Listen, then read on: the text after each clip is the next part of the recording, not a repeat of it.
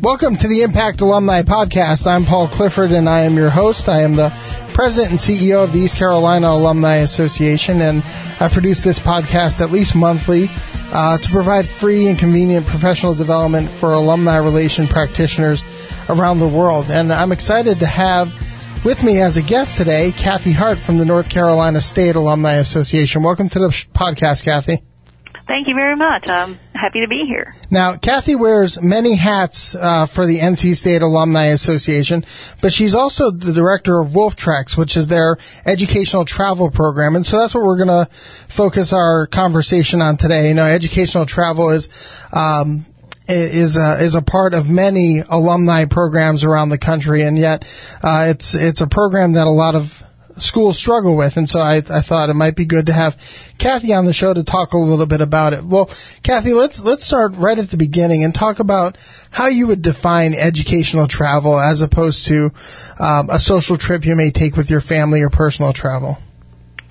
Well, I think the educational travel is very.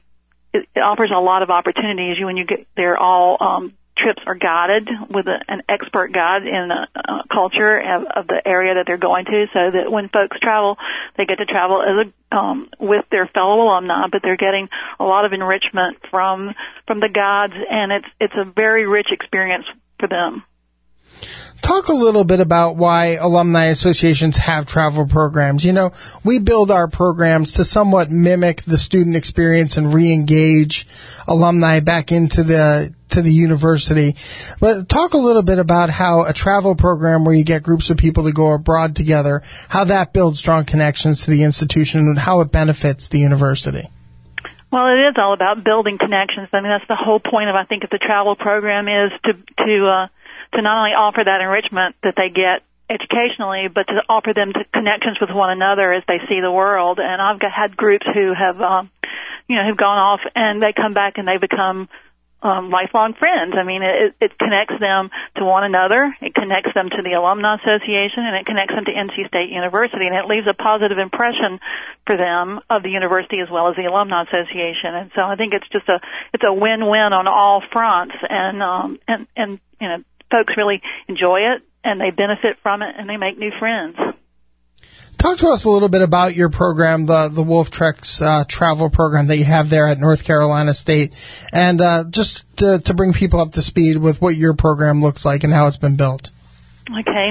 Well, I've been running the program, I think, for about 5 or 6 years now, and we had it kind of died down when I took it over, and we've been building it back up. And we offer anywhere from about 25 to 30 destinations a year. And we try to offer a variety of experiences. Some of our trips are cruises, some of them are land programs, some of them are like 1 week long land programs, and some of them are longer and more intense. So we try to offer a variety of experiences for people as well as a variety of destinations. I think, with a lot of travel programs, some destinations sell better than others. And so we try to repeat those. I mean, for us, I think Egypt sells really well. China has always sold really well. Often I think it's places where people don't feel comfortable going on their own and like the security of going in a group. So those are the kind of things that we look for. We also have begun a young alumni travel program, and we're offering a destination next year for our young alumni in the ages of 21 to 35. And then we also have a student travel program. It's for those students who are graduating. We'll also allow juniors who are between their junior and senior year, but it's primarily aimed at students who are graduating. And it's a quick 14-day trip through Europe for them to get sort of a taste of Europe. And so those are the kind of things that we're offering right now. You're listening to the Impact Alumni Podcast. I'm Paul Clifford, and we're talking with Kathy Hart, the director of Wolf Treks travel program at the North Carolina State Alumni Association. So, Kathy, say your phone rings in your office, and it's an alumni relations professional from XYZ University, and they're saying, we want to start a travel program. What advice would you give them? How would you tell them to get started? Well, I'd tell them to call some of their fellow travel coordinators at other universities and ask them a lot of questions about how they've begun their program and how they have their program tailored to meet the needs of their alumni. I would also suggest that they attend the educational travel conference that's held each year, and it's usually in either late January or February, because that everybody sort of, all the tour operators are there, as well as the travel coordinators from the alumni associations, and there's also travel coordinators there, I guess, from museums and zoos and such. And it's a great opportunity to sort of to meet all these people and then to share ideas. And I found that invaluable when I started the travel program. In fact, I went, I think, within a couple of months of starting the program, and the information that I got there was just invaluable to sort of getting our program jump started.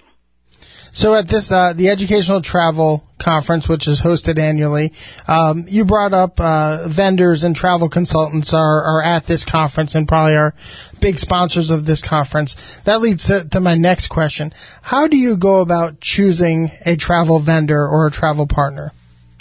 Again, I relied heavily on my colleagues and folks that I talked with them and got feedback about who was working well with them, what kind of experiences their alumni were having, and that's the way I chose tour operators.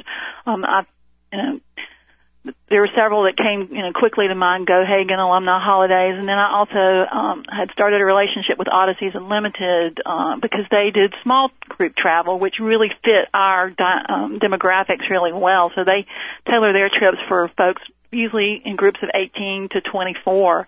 And since we were just, launching or relaunching our travel program, that was a really good fit for us. But, I rely heavily on my colleagues, and I rely heavily on colleagues of universities who are similar to ours. Georgia Tech, for instance, they have a demographic very similar to ours, and so the tour companies that they use are often really good fits for us as well. So in marketing your trips, you mentioned that you run 30 trips annually, up to 30 trips every year. What are some tips to marketing the programs? What's the target audience? How do you get the word out about your trips? Well, most of the tour operators will produce brochures for you, and so that's the primary method for getting the word out. And our tours are aimed primarily at those probably between the ages of 55 and 75. That's the bulk of our travelers, except, again, for the young alumni trips we're doing. But the companies produce brochures for them. I provide a mailing list of alums in that age range, with primary emphasis on those who already have some sort of involvement with the university, either as primarily alumni association member or a donor or a volunteer in some way. And so those are the prime target folks that we add to those lists. And then I also do a monthly electronic newsletter, and I remind folks about discounts and discount deadlines and upcoming trips and brochures that are about to appear in the mail, and just provide them some general, sometimes travel tips as well in that. And that's the other way I sort of market. And we have an ad in every alumni magazine, and I also do a little ad that appears on some of our other emails that just has a Wolf Trek's name on it, and folks can click on it and go into our list of travel opportunities for the future. And so those are some of the ways I market our program. Kathy, talk a little bit about how major things that might happen around the world have an impact on travel programs. And I guess what I'm alluding to is, the major impact that 9/11 had to travel, and more recently how the downturn in the economy. How has NC State shift their strategy based on those kind of major worldwide kind of happenings? Well, I think it's really kind of hard to do that, because often you're in the middle of it before you know what's happening. So especially with the economy, we just kind of had to ride that out. I mean, our travel program probably dropped in numbers almost in half, not quite, but maybe 2/3 less than a third less than it had been the year before. And we just basically had to ride it out until the next year. And then the next year we doubled our numbers again. So it was just, it was just one of those things that you had to sort of to get through. And I think travel is affected by some of those kind of things. The economy certainly. Right now we've got a travel alert for Europe, and I've had, calls from the tour companies this week, but, they're assuring people that it's safe, that they just need to keep the alert in mind, and they need to be aware of their surroundings at all times, and, just be a little extra careful. But, I don't think I think our world is, people are less, I guess we'll say desensitized to those kind of things. They're more willing to take a chance, and as long as they want to see something, they're willing to go. Well, that brings me to my next question, and that's risk management. Certainly, there's some personal risk when anyone goes on a trip, but when you put together a group package and attach an institution's name to it, there's some institutional risk involved.